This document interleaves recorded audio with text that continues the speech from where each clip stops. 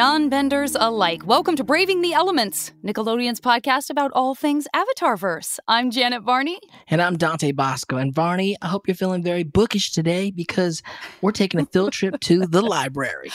I'm a little embarrassed to say, unfortunately for my cool factor, I'm always feeling bookish. It's part of my nerdy charm. I know. I'm feeling audio bookish. I'll tell you what, between podcasts and audiobooks, it is rare for me to pick up a book on paper now. So this is our chance to wander through a beautiful library full of ancient secrets. Now, as far as our Avatar Book 2 chronology, of course, we're coming off the episode Bitter Work, which involved a lot of bending training with Zuko and Iroh, Aang and Toph.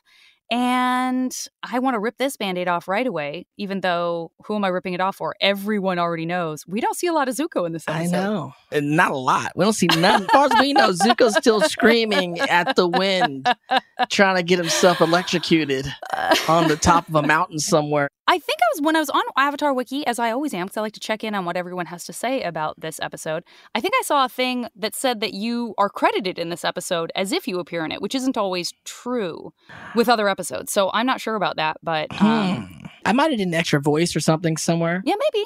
Maybe I made a sound for one of the sandbenders. I was like, Arr?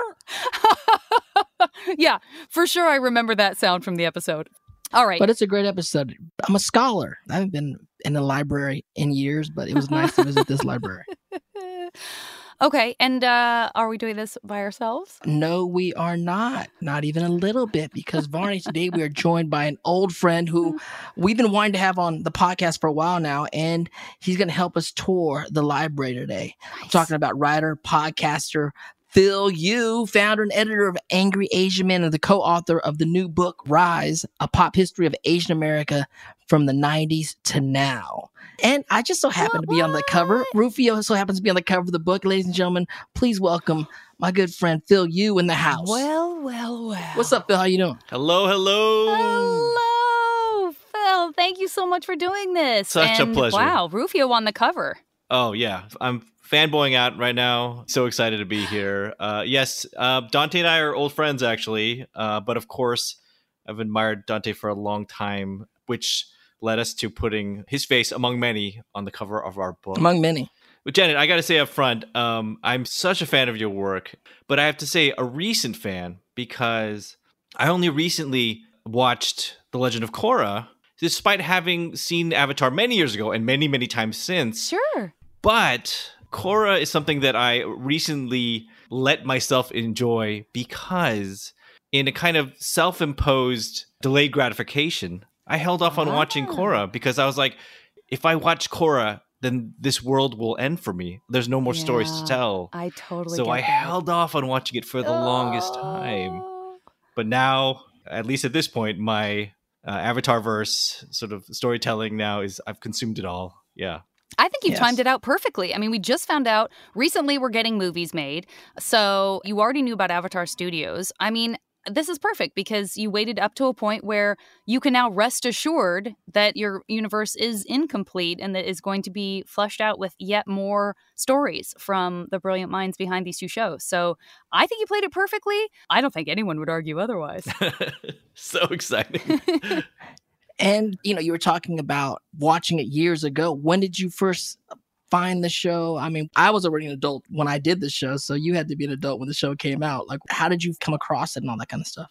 It was one of those cartoons that you would hear about, like, there's this growing fan base.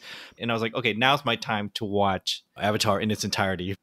And just being totally overwhelmed, like, oh, this is not just the kid show that I kind of assumed it was. I mean, it is a kid show, but so much more. It is deeply sophisticated, so much more.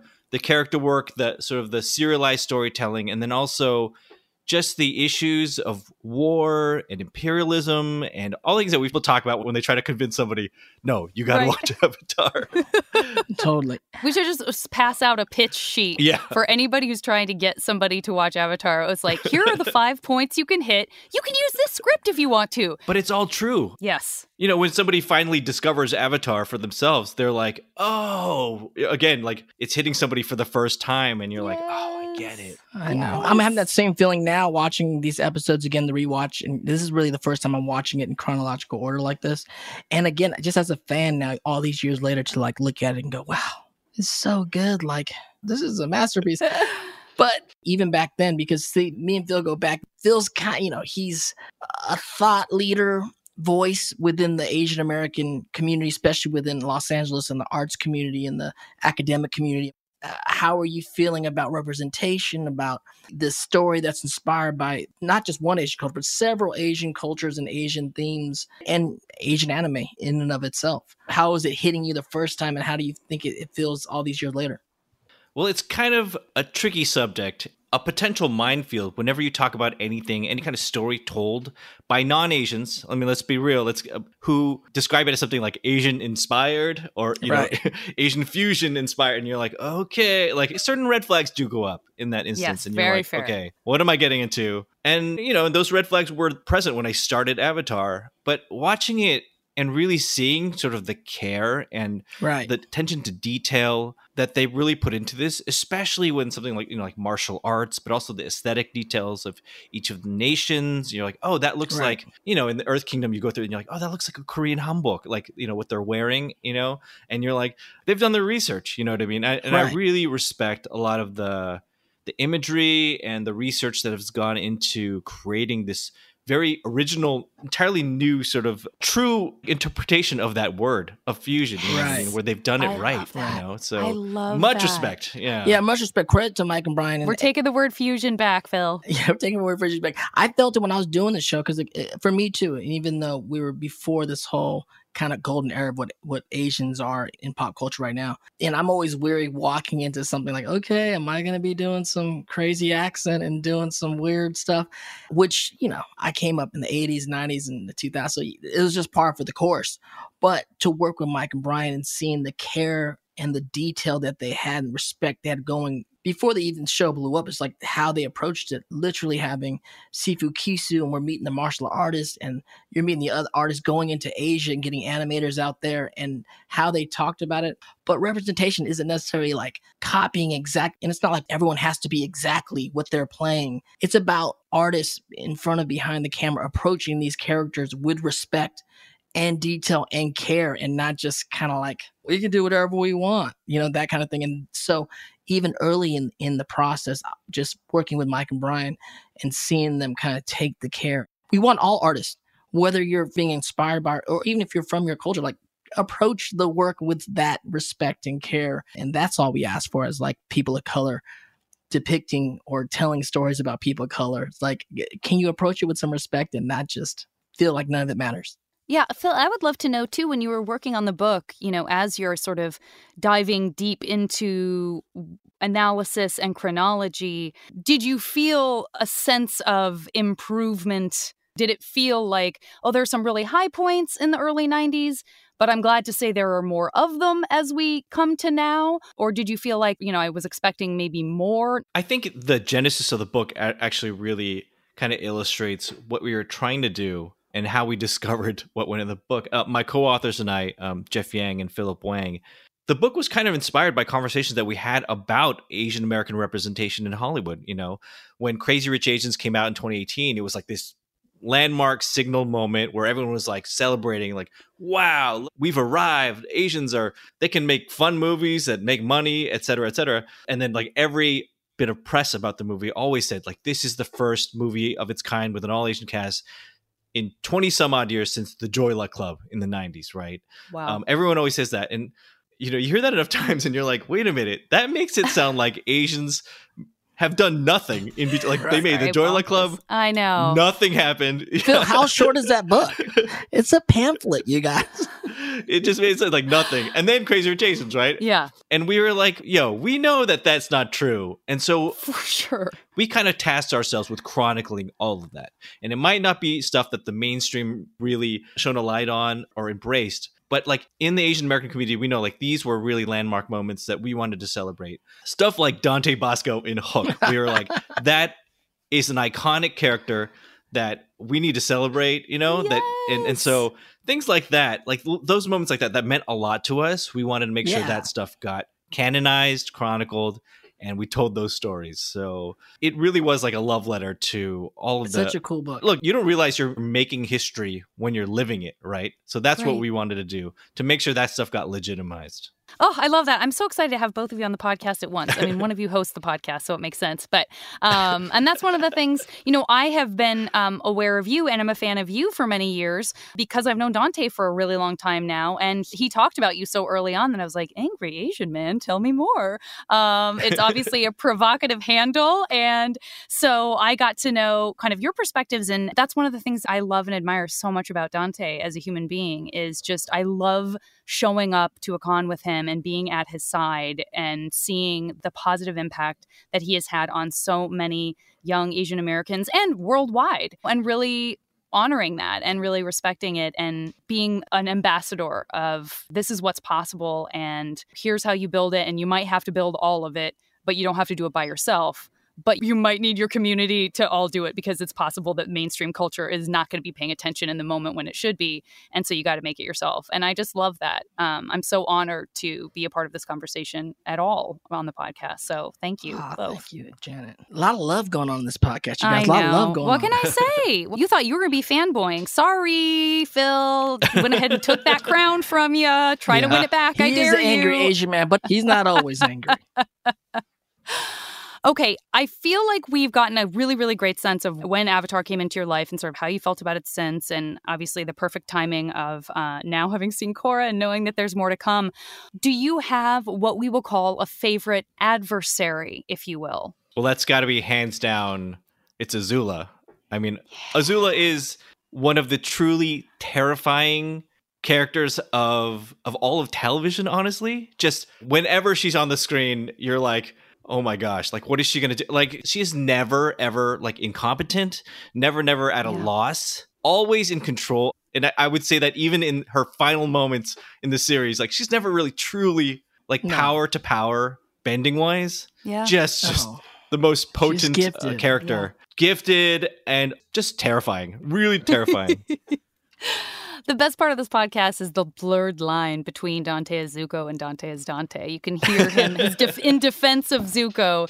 He's like, "Yeah, she's great. I hate her, but she's pretty great. Powerful, sure. Yeah, it's like I hear some defense of Zuko going on right now, and I love it."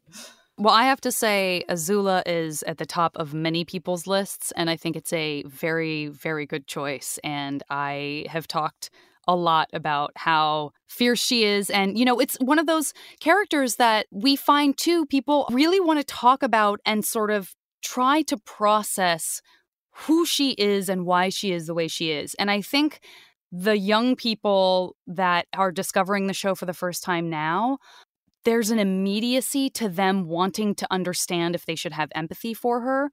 And I bring that up because every time we meet Avatar fans who are very, if they're like kiddos or if they're teenagers, I always feel like the world is going to be okay because they're so thoughtful and there's just so much compassion in that community. And so I love talking about Azula with people because she is one of those characters that, sort of gets under your skin and you're like, okay, is it nature or nurture? Is it both?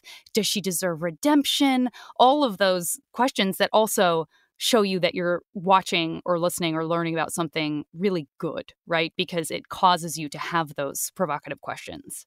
I do think that, there are moments in the series where they venture into trying to empathize with Azula or try to understand her a little bit. Like, they dip their toe into that.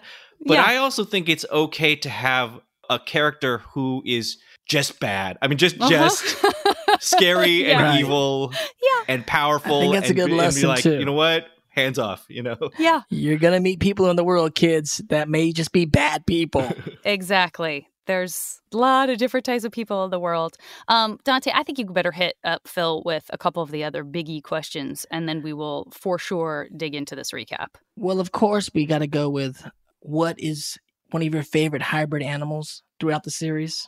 I've always really liked the platypus bear because they show it as being so frightening and scary, but when you just look at it, you're like, what a funny looking animal. Just you look at it and you're like, I guess I'm scared. Right. And the platypus itself is a hybrid animal. And then they put him with another animal. Yeah. It's putting a hat on a hat, as they say in the writing business. Exactly. And who do you ship? Do you have a ship? Oh, okay. I have some thoughts on this. Here we go, Yeah. she said, rubbing her hands together in anticipation. Here's the juicy stuff. So I've never been really crazy about Katara and Aang. Like, spoiler alert, like eventually getting together. But yeah, and I was always partial to Zuko and Katara, honestly. Like that. We call that Zutara around these parts. Zutara, yes. But as that relationship matures, you saw the places where that could have ventured into something romantic. Yes. So I like that. I just felt like they matched in a way that was like they're opposites but matched, Right. That said, I also really like Sokka and Suki together, right? When they eventually get together near the end, how they work together, it is so complete and so gratifying. And I love that. However, I would have liked to have seen a little dalliance maybe of Ty Lee and Sokka, because there are moments where Ty Lee notes, she said, well, he's cute, and it happens more than once, right? Yep. And I would have loved a little side episode somewhere along the way that could have been like a little exploration of that, because I thought that was interesting. Love that's that. Interesting. And she becomes a, foreshadow report. She makes her way to the Kyoshi Warriors ultimately along the line. And then I think we got to hit him with the grand Well, the big question is, if you were a bender, what kind of bender would you be, Phil? What element are you bending? I've agonized over this question a lot as well. And Dante, you know me. You know that I'm a big Bruce Lee fan, right? Yes, you are. And a big thing with Bruce is that saying is be like water. That's and true. Being able to go with changes and shift. And he is the dragon. He is the dragon, yes. Waterbending would be a natural choice for me because I subscribe to that idea. However, I've really interrogated myself and thought about myself and my demeanor and everything like that. And like, in the end, I'm like, it'd be fire. Fire Nation, Fire Nation, ladies and gentlemen. Angry Asian man, Fire Nation. Who would have thought? You teed that up so beautifully as Dante's just like, here comes another Water Tribe member. I'm going to deal with it. I'm going to embrace it and accept it. And then we get the however. Having listened to this show, I knew that Dante would be like, fire, fire, fire. And I was like, I'm not going to do this for Dante's sake, but I really have to be honest, right? And just that anger-driven emotion where the elements come out in that way, I'm like, I'll be honest, like, I have a little bit of that fire underneath me, and being able to bend like that would be it would be like a stress relief, honestly. I think. Totally. I love it. All right. Well, let's get into the library just very quickly. For our brief overview, the gang meets a professor who has been in search of this very important library, and it is hidden somewhere in the Siwang Desert. So the gang sets out to find it. They do find it. They find out a lot about it and about the contents of the library and about the gatekeeper, if you will, of the library. And then, we sort of have some stuff happening on the surface that Toph and Appa are forced to contend with that are very challenging as well. This wonderful episode is written by our friend John O'Brien and directed by our friend Giancarlo Volpe. Wonderful guest cast. Not a ton of people in this episode, but just a quick shout out to Rafael Savarge, who plays the professor, and then Hector Elizondo, the wonderful actor. He is the knowledge spirit, and he does just an absolutely magnificent job. And, one of the cool things about the library is when you hear Zhao talking about finding this library, I think for most of us on our first watch, I don't know that we put a pin in that. There's a lot happening in the Siege of the North episodes when he happens to drop that little gem, and it might not be the thing that stays in your mind. And I love that it takes this long, we hopscotch a few episodes for it to pay off. Phil, did you feel that way? Do you remember when you first saw it and were you like, the library, eh? Yeah, what's really interesting about this episode is that it is kind of acting as a center for a lot of action that has further implications beyond like past and future, you know what I mean, for this world, like maybe it's because knowledge is the center of all of it, but it has celestial implications. It has like, very tiny, like human to human implications as well, in terms of Zhao doing the research. And so here in the center of the desert, buried under all this sand, is where like some very important knowledge is dropped and continues to drop. Oh, I love that. Well, Bosco, why don't you help us walk into this episode? Okay, let's go. So, the library. You can say this episode comes in hot with the comedy. We join Team Avatar on what seems like a barren desert, but Aang quickly helps reveal that there's more going on that meets the eye. In this case, prairie dogs who pop up their heads to match the notes Aang is playing from his recorder. Varney, don't even try to tell me you didn't love this, because I know you and the music and the animals. Come on. It does come in hot with a comedy. It is so funny. I have to watch it 3 to 4 times. I have to watch the whole sequence of the little prairie dogs. And I'm calling them prairie dogs. I guess I don't know if they're officially prairie dogs, the little ground. I don't know what ground those hogs. things are. They look like whack-a-moles to me. They make me laugh so hard. Like slightly off key. It's just great. So love it.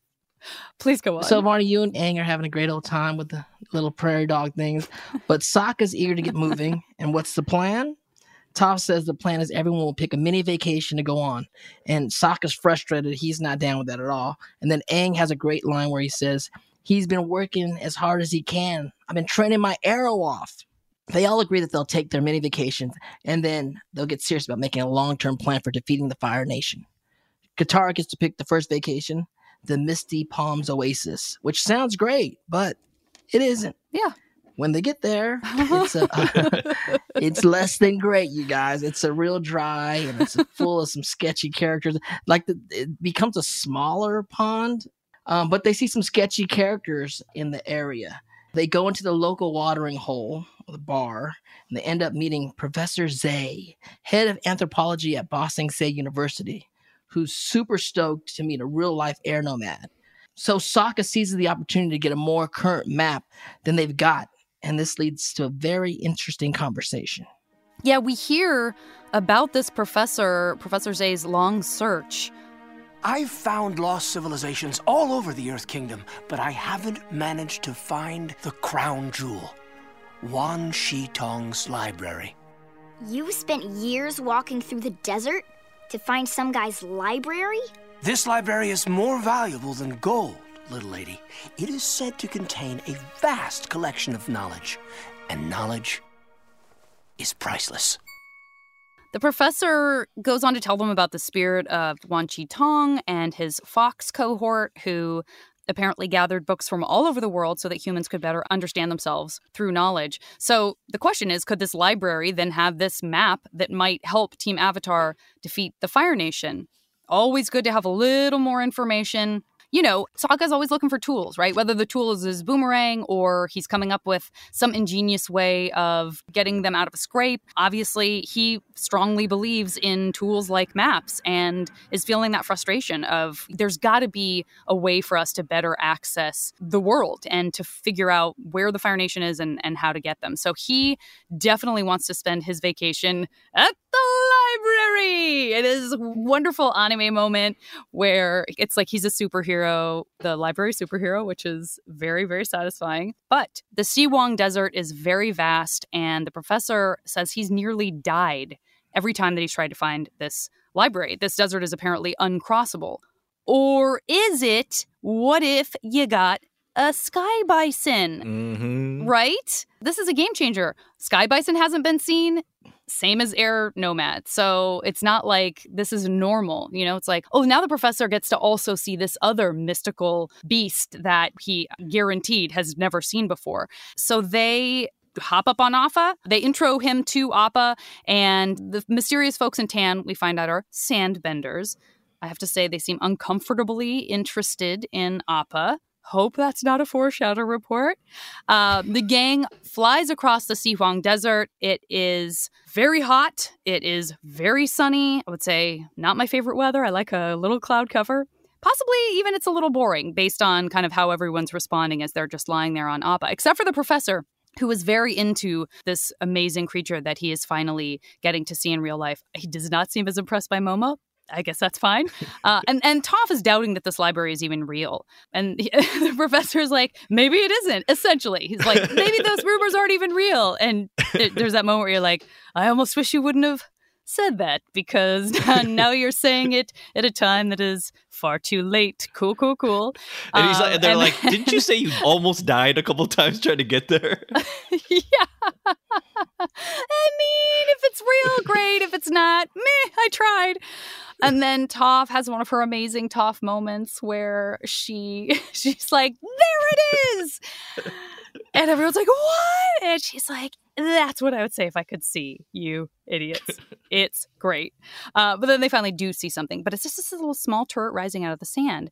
How can that possibly be the library? It's too small. But then they see a fox kind of creature carrying a scroll. It goes inside. So maybe this is only the tip of the iceberg, which means something different when you're talking to Water Tribe members. So they kind of figured this out because obviously the library is still there. How are they going to get in? Right, Phil? Well, Professor Zay this is not going to stop him. He's not daunted at all. He's ready to excavate this massive structure using a tiny hand shovel. Looks like beach toys, right? But that's not going to let him stop him. So I suppose if you're standing on top of something that you've been searching for your entire career, some sand is not going to get in your way. Yeah. But Toph senses that the whole library is actually still totally intact under the sand. So the gang decides to follow the fox through the turret and see what happens. I actually really like this because it demonstrates kind of some of the ways like Toph's powers, her bending works, and the sand doesn't really, it makes it really hard for her. Otherwise, like, having the bare feet and everything, she can see the whole structure underneath the sand, because that's a solid structure. But I love those little nuances about like, oh, this is not really a great environment for her particular style of bending, right? I love that too. I totally agree. It's that share me the details moments, but it's those details that really build the universe that makes it feel so real because there is so much attention to those ideas. And we always talk about the rules, like have your universe's rules because people will really notice if you don't. And that's what takes you out of the story when you're like, oh, I guess they can just do this now. You know what I mean? I love it. And so I love that I really sense the intention of the creators and of the writers in this. So yeah, I totally agree with you. Anyway, we got you off track. Sorry, Phil. That's okay. So the gang's going to go down, but Appa's going to stay above ground too, because we all remember what happened in the Cave of Two Lovers. Appa doesn't do well underground. It's not about that life. But I do love this long take that allows for this great awkward moment between Appa and Toph, where Toph's just like, and they stretch it out. They really let it sit there. And then she's like, what's up? It's so good. Perfect Toph, yeah. Oh, so the rest of the gang scales up and then down into the turret. They rappel down to the library, and it's awesome. I mean, it's a library, and if you like libraries, this is the library for you. Yes. But they've only made it to the floor when they hear this rustling sound, and they gotta hide because it is a giant owl that looks at the rope and then announces, like, I know you're here and you need to get out of here. That freaked me out. I'm not gonna lie. When the owl talked, I was like, what? Yeah. And he has a kind of a cool voice, and it's like, you're freaking me out, owl. An owl plus Hector Elizondo's voice, then that's like super freaky. Yes. Are you the spirit who brought this library to the physical world? Indeed. I am one Shi Tong, he who knows 10,000 things, and you are obviously humans, which, by the way, are no longer permitted in my study. What do you have against humans? Humans only bother learning things to get the edge on other humans, like that firebender who came to this place a few years ago, looking to destroy his enemy. So, who are you trying to destroy? But yeah, so we learned that the owl is indeed Wan Shi Tong, he who knows 10,000 things. Is that a lot of things, though? I was also thinking, like, 10,000 seems like... I started thinking, how many things do I know? I must know at least 5,000 things. When the ransom is like, and we're asking for $10,000. Yeah, I mean, it is a lot, but is it that much? But as we heard in the clip, he's really tired of humans using knowledge to hurt others. Mm-hmm. And I'm like, he's not wrong, honestly, in my mind. Everybody thinks they're the good guy. Yep. Well, Sokka tries to get around this fact that they actually are there to get the jump on somebody else. That doesn't go well because you're talking to the guy who knows 10,000 things. And so, but Aang, who is, indeed the bridge between the human and the spirit worlds, he does his avataring and tries to smooth things over. And then Wan Shi Tong ends up agreeing that they can stay if they contribute knowledge of their own to the library. So Professor Zay, he has come correct. To prove your worth as scholars, you have to contribute some worthwhile knowledge. Please accept this tome as a donation to your library. First edition. Very nice. This guy knows what's up, right? Yeah. And Katara parts ways with her waterbending scroll. I mean, guys, do you remember what they went through to get this scroll? Well, now she's a master, so she has it all on her body, and she stole it anyway. So here, take this thing I got for free. Yeah, I mean, I guess it's time to part ways with this, you know? So I feel like that's a genuine great piece of knowledge to offer the library. And like you were saying, Phil, the idea of this episode being that touch point from which so many things kind of gather and stay or move forward. I love that, because now I have that in my head when we talk about, you know, stuff like this in the episode. However, Aang has his wanted poster, which is far less impressive. That's an artifact. An Avatar wanted poster. That thing is classic. Good point. I'd frame that. Yeah. I'd buy that at flea market. No way. Yeah. And Sokka ties a knot, which I thought was kind of a cool nautical piece of knowledge, probably from his tribe. Yes. Right? Yeah. Wang Shitong is not as impressed, but I was like, yo, I think that's pretty good. I don't know. But Wang Shitong has a line where he's just like, you're not very bright, are you? And he lets them go and peruse the library. Yeah, that's a real case of having the headliner open, because you go from the first edition book and then it's like, oh, here's the slightly almost as cool amazing thing, which is this amazing waterbending scroll, which is this great contribution. Like, and here's a wanted poster, and here's a knot. Listen, if they'd started with a knot, maybe he would appreciate it more. But unfortunately, everybody else might have kind of killed that for him. Not fair. I mean, he has 10,004 things now.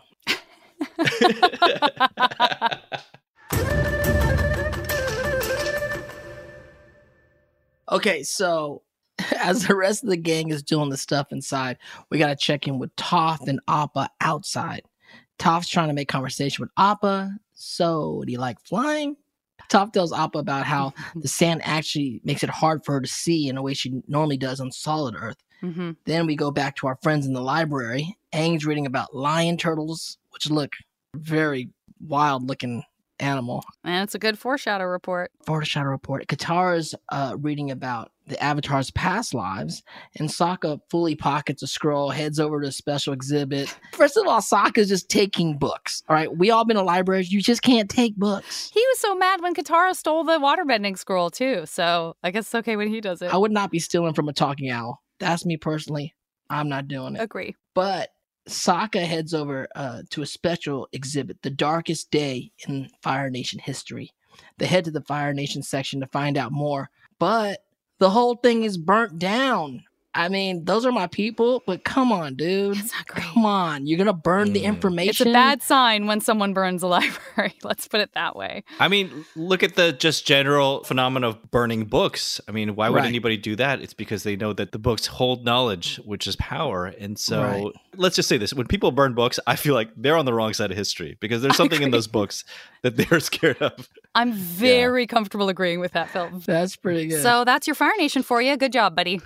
Now, yes, and it's destroyed. There's no books to illuminate. The whole Fire Nation history section is just burnt crisp. But there's a fox trying to help. He takes him to his awesome sunflower stone that ends up opening the door to a secret chamber. I mean, he literally points like a dog. Like, love it. Is it dog, fox, wolf? They're officially called knowledge seekers, actually. Good call. Thank you for that. Knowledge seekers. The knowledge seeker. Point him to the secret chamber. And then some real cool Indiana Jones vibes are going on here, but it's also an amazing feat of astronomy, a giant planetarium with moving stars. It seems to be some kind of elaborate calendar of some sort. At the center of the device, we see the yin-yang sign, or as I think of it, Tui and La symbols. They enter in some dates on the parchment Sokka's found, and they realize... Hey, wait. What happened to the sun? Great. You must have broken it. It's not broken. The sun is behind the moon. It's a solar eclipse. It's literally the darkest day in Fire Nation history. Now I get it. Something awful happened on that day. I don't know what, but I do know why. Firebenders lose their bending during a solar eclipse. It's the Fire Nation version of what happened to the waterbenders during the lunar eclipse. Sokka's thrilled. They've got the jump on the Fire Nation, except a very unsurprised Wan Chi Tong is there, which is probably not good. Yeah, I mean, he called it. He for sure said that this is why they were there and this is why humans come there in general.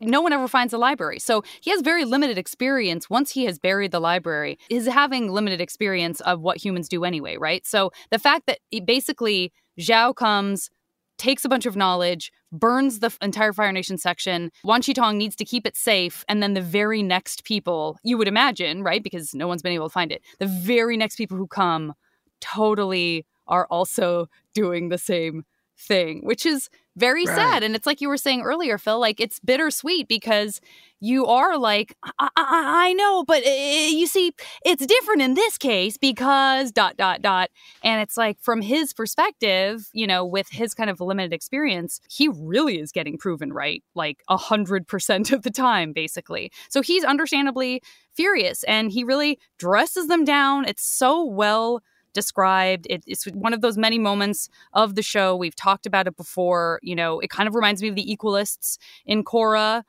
where, you know, you do have these opposing views and they both make sense. And you really do go, oh no, everyone thinks they're the good side. And that maybe is how violence perpetuates through time. So he is not wrong. I mean, in this context, we do feel like we're justified because Aang is saying, you know, we're just trying to protect the ones we love. We know that this is a very one-sided, very strong, corrupt leadership that's happening now. Doesn't have to last forever. And Aang is, you know, appealing to him. We're just trying to protect the ones we love. Wan Chi Tong is not playing favorites. He just beats his huge, powerful wings and says, I know. I'm taking my knowledge back. No one will ever abuse it again. He's sinking the building! We've got to get out of here! I'm afraid I can't allow that. You already know too much. Then he turns into this kind of owl-dragon combo, which is extremely intimidating. What's up with that neck? Out of he was nowhere, already intimidating. Long neck. He didn't need to drag an out on him. Then up topside, Toph, of course, realizes very quickly that the library is sinking, and she tries as hard as she can to get it to stop. And she's very powerful. You can see she's having an effect, but she's not gaining that much headway. We already know how difficult the sand is for her. The spirit is bearing down on the gang beneath. Aang fights him with air bending. He's able to buy him a little time by sort of knocking him down the many floors of the open space of the library. And Sokka and Aang decide, you know, Sokka sort of leads the way. Like, we have to find what we were looking for because now we're so close and we're not going to have this opportunity ever again. This means everything. And so they take that risk. They go back to the planetarium and back on the surface. Now we have sandbenders. Thanks for complicating this, sandbenders, as if it's not stressful enough. They are approaching rapidly. It's taking Sokka forever to figure out the date of the solar eclipse down below. Finally, they get it. They realize this event is just a few months away. And up top, the sandbenders are stealing Appa, and Toph is so torn. She's trying to hold up the turret, and they're stealing Appa, and she wants to stop them. But if she does that, then the thing's... I'm so stressed out. Phil, help me! Help me! Help! Don't make me put this down! No! Stop sinking! No!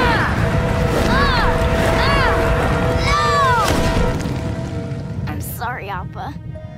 I wish I had better news for you, Janet. But the sandbenders, they get away with Appa. She had to choose. She made a decision in the midst of war. It happens. It's interesting because up to now, her relationship, particularly with Appa, has been kind of just like, you know, like she doesn't really care for the air travel because, you know, it puts her away from the ground. Yeah. She's always been kind of like sort of ambivalent about this animal. But in this moment where she's supposed to save him, you know, she let him down, and she is genuinely heartbroken about that. Yeah. Meanwhile, inside, the horror movie continues. Wan Chi Tong is hunting down Katara. Like, I mean, it's oh my god. This show, it ventures into horror territory, like with creatures and scary moments. It's very effective. Yes, particularly with spirits and things like that. So Sand is rushing into the building. Katara faces off with Wan Shi Tong, the owl spirit. And he's like, oh, you've got waterbending styles? I've studied them all. And so I guess you can count those amongst the 10,000 things. He's so arrogant that moment. Oh. But Aang and Sokka, they rain down from above and they knock him out, right? Yeah. So they just knocked out an owl, guys. That's it's great. So with a book. Did he knock out the knowledge owl with a book? That's ironic. Knowledge is power. Knowledge is power. There you go. So they're trying to get out and they're trying to grab the professor, but he is not leaving. He'd rather just stay there in this place that he's looked. I mean, he's looking for this his entire career, right? And this is actually the best day of his life.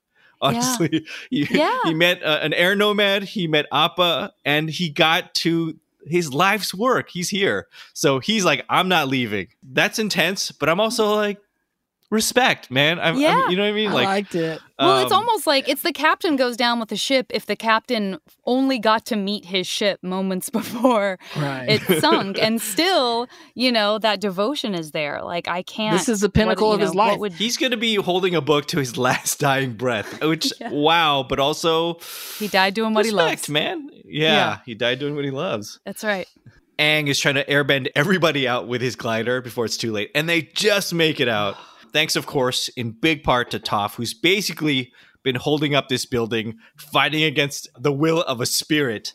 But they make it up. And this part is, you can see Aang, as soon as he gets up, he's immediately looking around like, wait, something's off. We got it! There's a solar eclipse coming. The Fire Nation's in trouble now. Where's Appa? And he realizes it's bad. Yeah. And unfortunately, it's a bit of a cliffhanger. That's the end of the episode. This season, man, season is relentless with its cliffhangers. There is just not a lot of the episodes in Book 2 end cheerfully for the gang. I mean, it is very fraught. There is a lot of stuff that gets thrown at them. There's a lot of stuff that gets thrown at Zuko. Some of it he throws at himself. But Book 2 is there's just a lot of stress in a great way. It's so well done. But they it's stressful. Stepped up the drama. The stakes are getting higher for sure. All that. I mean, I would argue this particular episode is kind of the beginning of the series really heading in a really steep, different direction where it gets very dark. It gets much more mature. The characters are tested in a way that they have to do a lot of growing up from here on out, I think. And it actually feels a little bit more like life and death, from this moment on, to me, it's a marker of a different direction for the show. Totally agree. Definitely well said. There are a couple of light moments. I'm so grateful for those prairie dogs. At least I have those prairie dogs. It's kind of amazing where this episode starts and where it ends, because you think it's like, oh, it's going to be a fun one, right? We want to go on mini vacations. And it ends with them losing a valuable member of the group. And you're like... You're so right. Yeah. It's a real bait and switch.